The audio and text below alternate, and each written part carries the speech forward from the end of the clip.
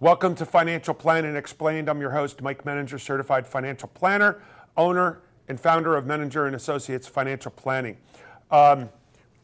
Picking up where we left off from last week's episode, I'm using a case study. Case study was intentionally designed to come up with all kinds of little nuances because it created opportunity to talk about a lot of topics. So I'm picking right up where we left off. So you got the 6 areas of financial planning. You got cash management, tax planning, risk management, investment planning, retirement planning, and estate planning. Talked about in the previous episode what each of these mean. Next is that we introduced this particular individual. You got a 56-year-old man who just lost his wife. He's got 2 children, ages 19 and 23. He earns about $120,000 a year. He's self-employed, and both children are college education, either college educated or college bound. All right. Then he has about $1 million in non-qualified stock type of investments. He's got $1.5 million in pre-tax 401k IRA. He's got about nothing. He's got nothing in Roth. Okay. He's also received $500,000 in life insurance proceeds from his spouse, $600,000 home, and he's got no other debt. Where we left off from the previous episode is, his goals was kind of sort of thinking about continuing to work, wants to pay for his younger child's education and also assist his kids with starting life. And then the question is, and here's where we pick up, does he pay off his debt? Okay, why not? Okay, he's got the cash. Let's talk about the proceeds he received from his wife. He received a $500,000 life insurance policy. I will have you know that life insurance is not taxable. Okay, so it's not taxable at the federal level. It's not taxable at the state level. So certainly not Pennsylvania. If there are other states that do, I apologize if I am incorrect on that. So what happens here is, and people ask this question, am I going to have to pay taxes on it? No. Okay, and not only are you not paying income taxes, but you're not paying inheritance tax at the state side, at least in Pennsylvania. It counts towards the federal side, but you got to be over a substantial amount. But anyway, he receives that tax-free. So now I take a look at assets, and let's say his mortgage is at 4%, okay? Well, guess what? You have to earn 4% net of taxes on your cash assets to equal the amount of money that it's costing him for the mortgage. So my take on it is, why not? You got $500,000 in cash, take $200,000, pay off the mortgage. Okay. Some people say, well, I can invest and make more money, blah, blah, blah. I'm not trusting it. If I can guarantee 4% after tax, that's the equivalent of getting about 5.5% that you pay taxes on. If you can guarantee me 5.5%, I'm taking it all day long. Okay, so I personally would pay off the mortgage. That's me. So, some more tax planning ideas. So what do we do now?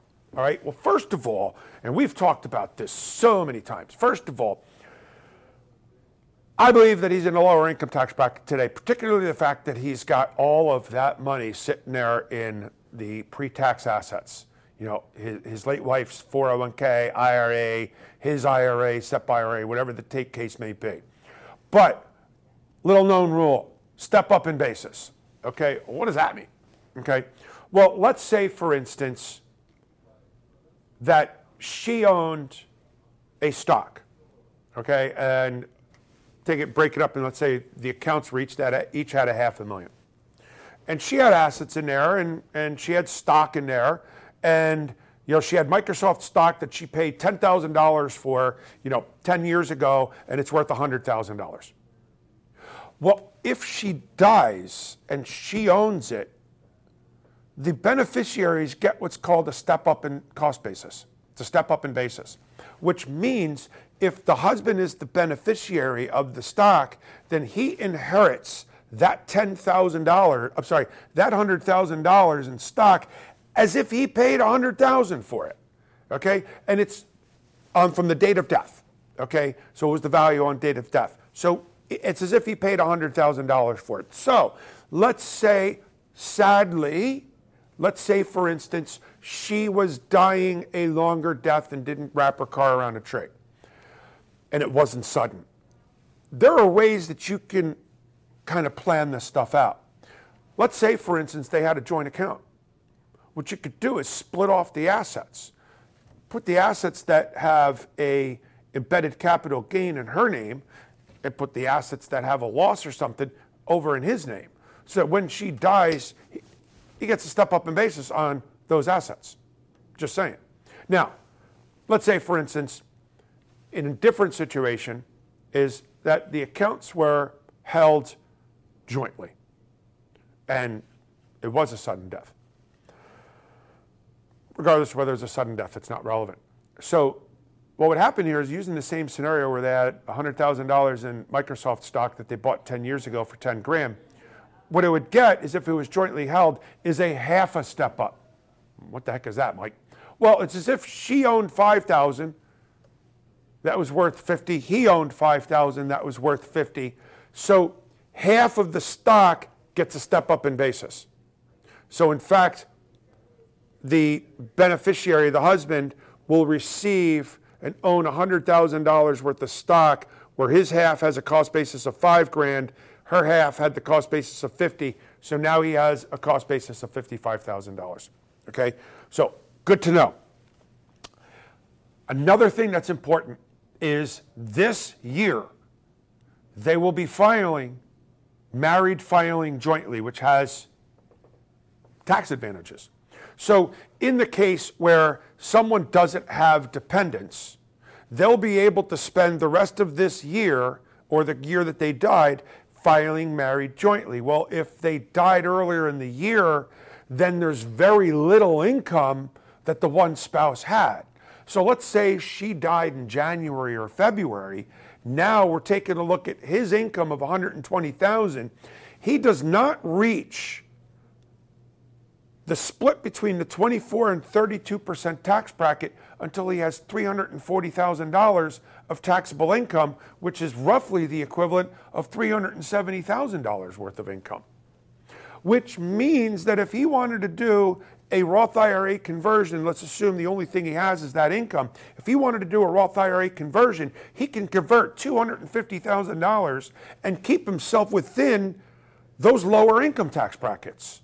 Okay, because the odds are he's not going to be in a lower tax bracket than 22 or 24% when he's in retirement. So he slip slides 250 grand out. Now, little known rule is, if you have a dependent, then you may file for 2 more years afterwards as a surviving spouse, which is also married filing jointly.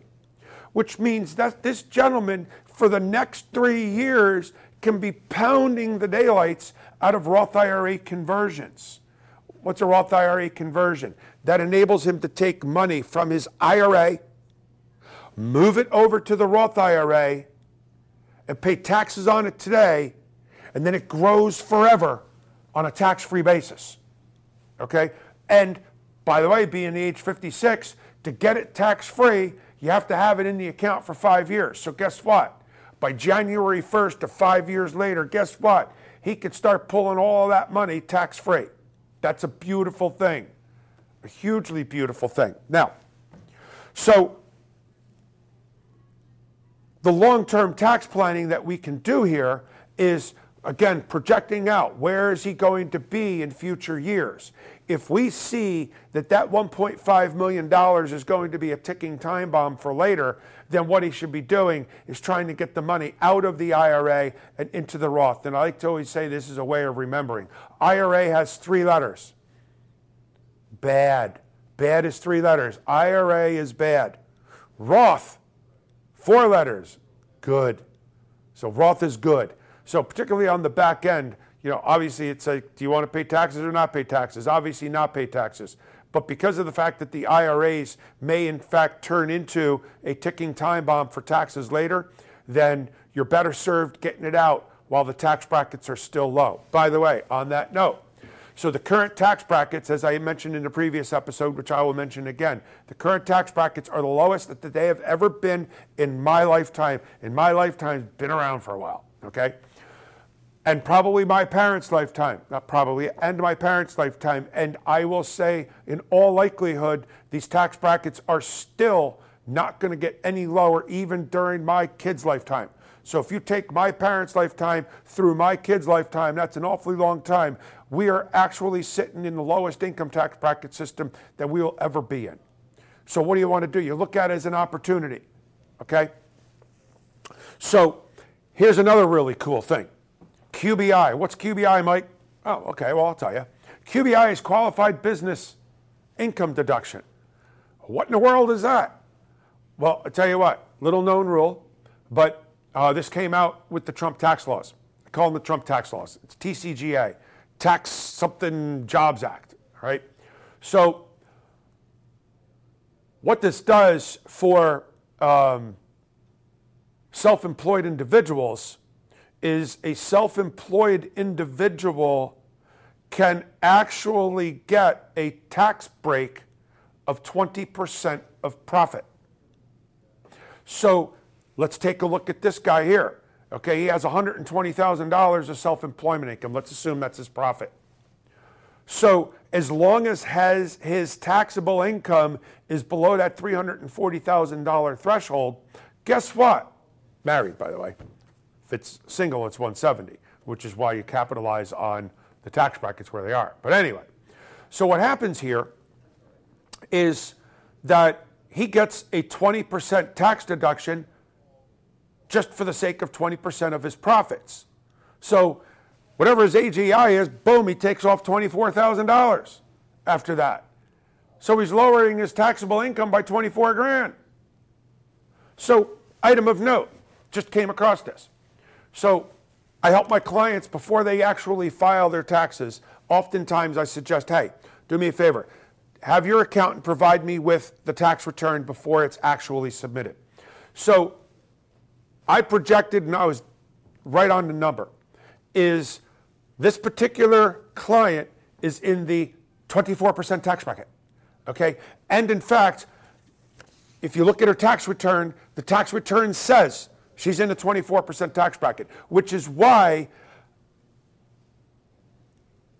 don't always go by what you hear. Don't always go by what the accountant says or what the tax return says.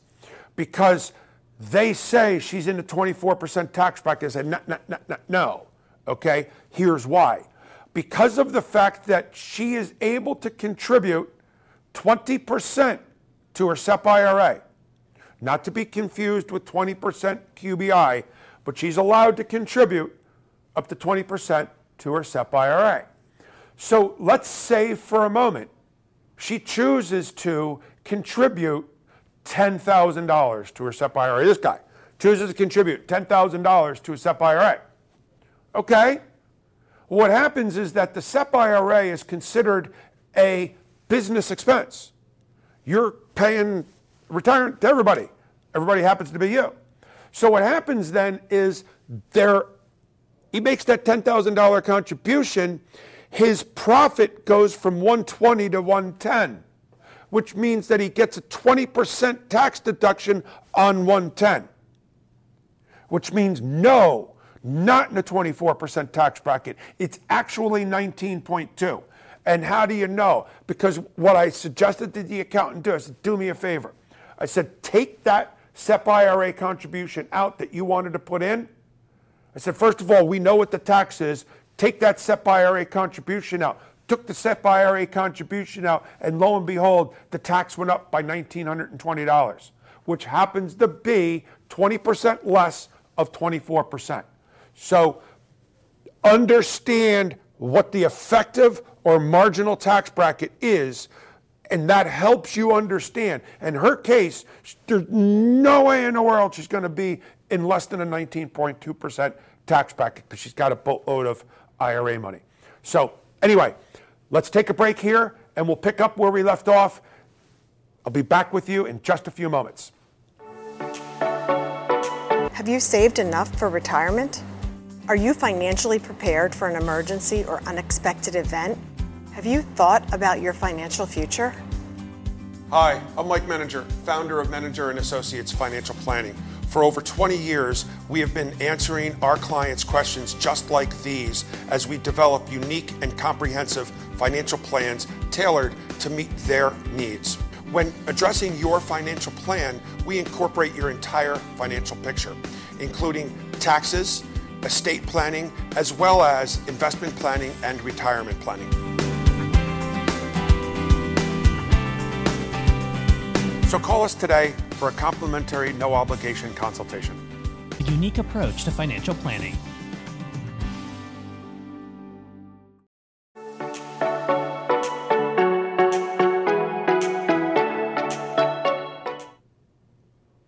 Welcome back to Financial Planning Explained. I'm Mike Menninger, your host, certified financial planner.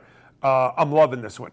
So where we left off was the qualified business income deduction and how I went off on my little tangent that the QBI in this particular instance was actually, first of all, the QBI is a wonderful thing, but if you have a QBI,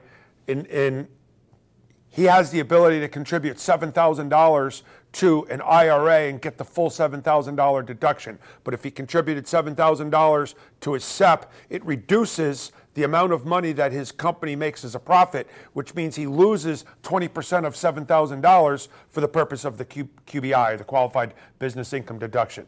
Just another little tidbit to think about, because I come across this a lot, and believe it or not, the accountants don't think about it in many cases.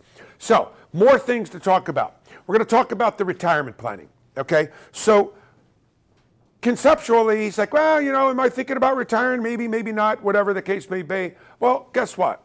A lot of times people want to retire, may not want to retire. One thing's for certain, one of the things that I found is pretty cool. Seems like people right around the age of 60 is when we begin getting tired and tired of it. So it's beautiful as a business owner. You have a lot of control over your destiny, meaning that you're not at risk of being laid off. And trust me, there's a lot of age discrimination out there. 60 years old, it's not going to be easy to find a job. But anyway, so what's important to do with someone like this is retirement income planning, okay? Again, it's a function of the tax planning, maximizing tax efficiency, maximizing tax strategies, but also it's developing the retirement income model. What are your goals and objectives in retirement, and will you get there, okay? And so the most important thing that I've always said to clients is that the most important thing you can do is understand what your cost of living is. If you tell me that your cost of living is $3,000 a month and you're earning $2,500 a month at Social Security, guess what? And you got $1 million, $2 million in assets, you're going to make it without a problem. But if you told me it's $20,000 a month, well, it's a different story. So it's remarkable how much of an impact that the cost of living is going to have on the success of being able to retire. So let's assume for a moment he's capable of doing it. He's thinking about retiring at age 60. Well, guess what? Here's an opportunity as a widow that he can maximize Social Security, and this is a super cool rule that you could do. Now, I've talked about this in other case studies. I've talked about this in an episode that I did on Social Security. In fact, there's a two-part episode on Social Security planning, and all right, I think the second one's better than the first one because the second one picks up. But anyway, so one thing that little known rule is as a survivor, what this gentleman can do is beginning at the age of 60, he can begin to collect 71.5% of his wife's full retirement age Social Security. Now, if she was 56, 57, her full retirement age would have been age 67. Well, if that happened to be, say, $3,000, let's say both of them were about $3,000. So if his was $3,000 or hers was $3,000, he can get 71.5% of $3,000, which is something to the tune of $2,200.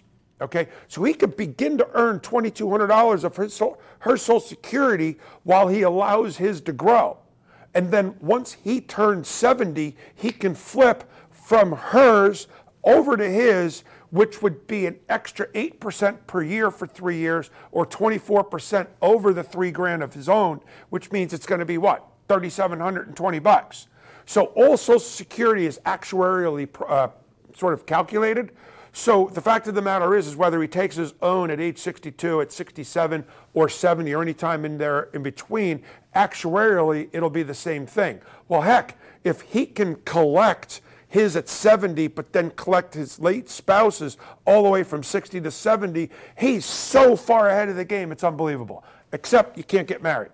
Okay, you can't get married prior to age 60, or else you blow out that rule. So that's another thing you can do. Now, more tax considerations when it comes to estate planning, okay? Recognizing when it comes to estate planning, what you're going to be doing is you're going to be leaving assets to your children. Well, one thing that the Secure Act that came out effective January 1st of 2020 did is it took away the stretch IRA. The stretch IRA was that if I inherited assets, I could take them over my life expectancy. Okay, and if you're 55 years old, they look at your life expectancy as being something like 30 years. So the first year is 130th, then 129th, 128th. Well, that's only like 3 or 4%. Okay, well, they changed that rule.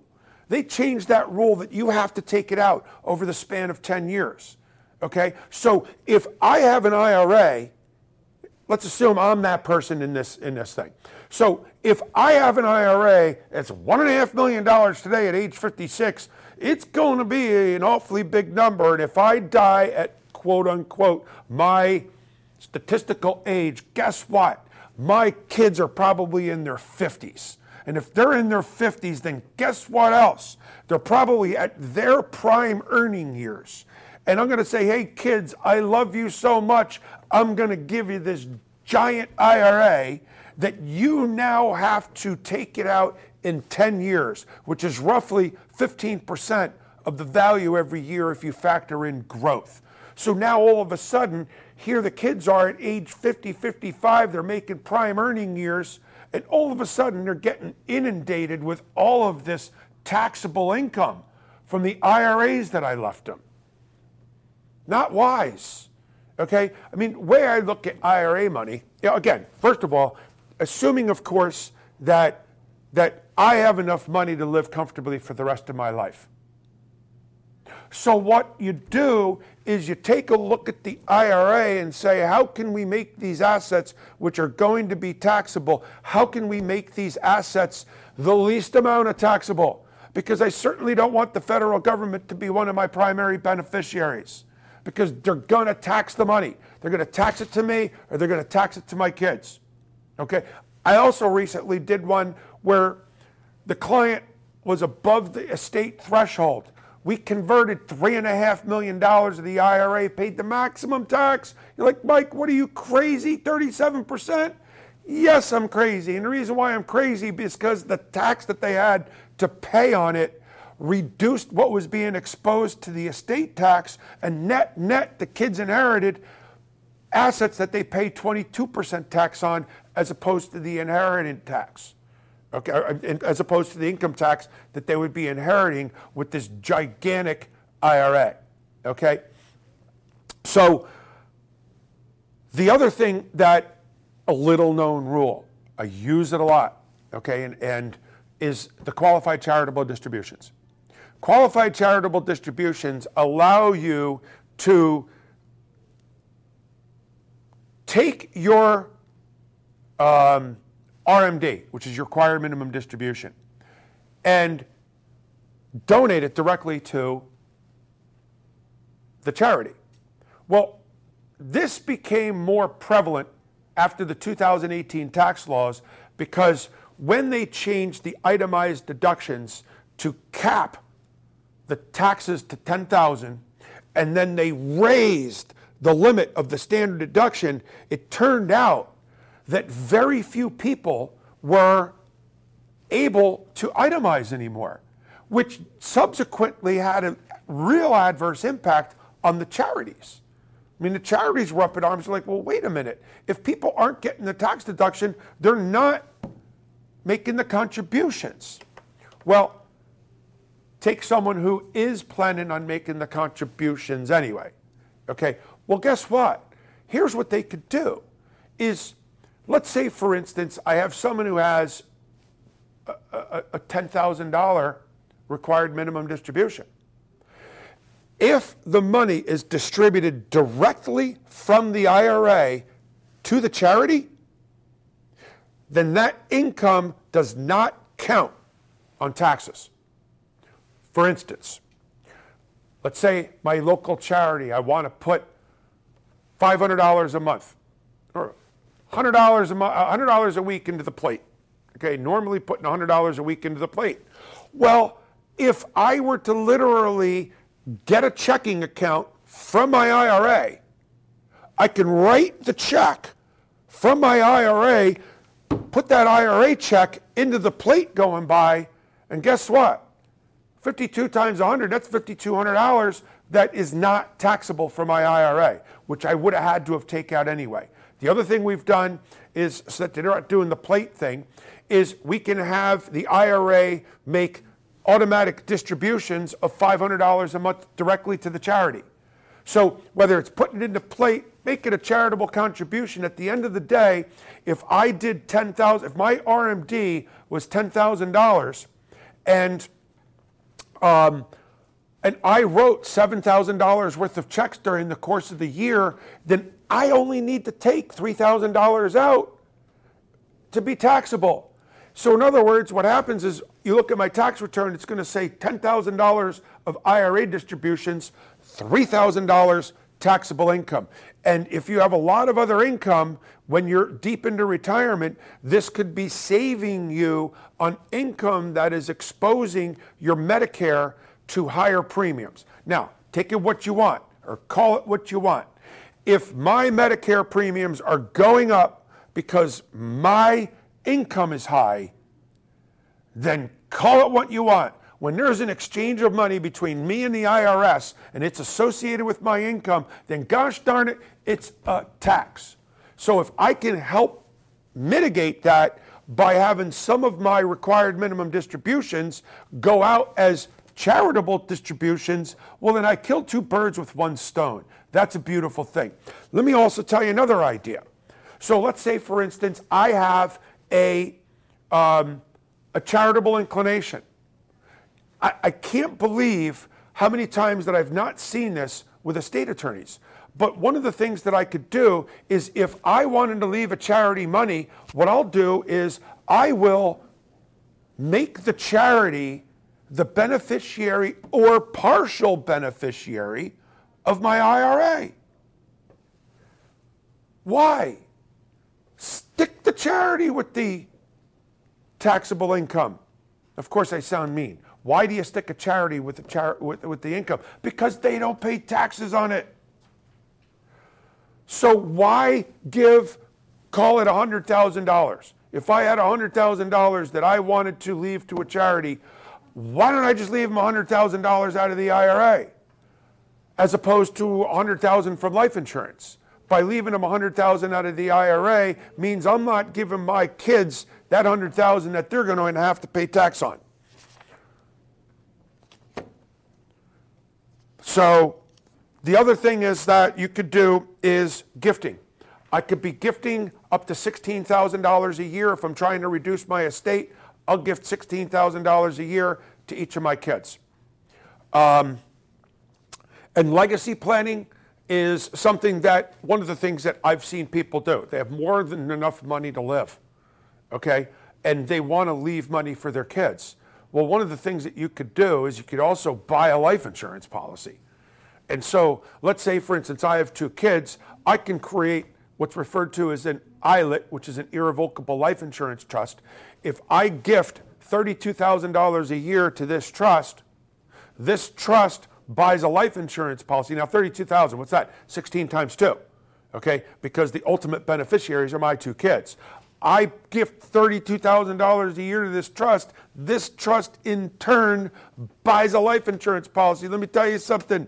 $32,000 buys an awful lot of life insurance. So what happens here is $32,000 might actually buy close to $10 million worth of life insurance. So effectively, what I can do is leverage my estate.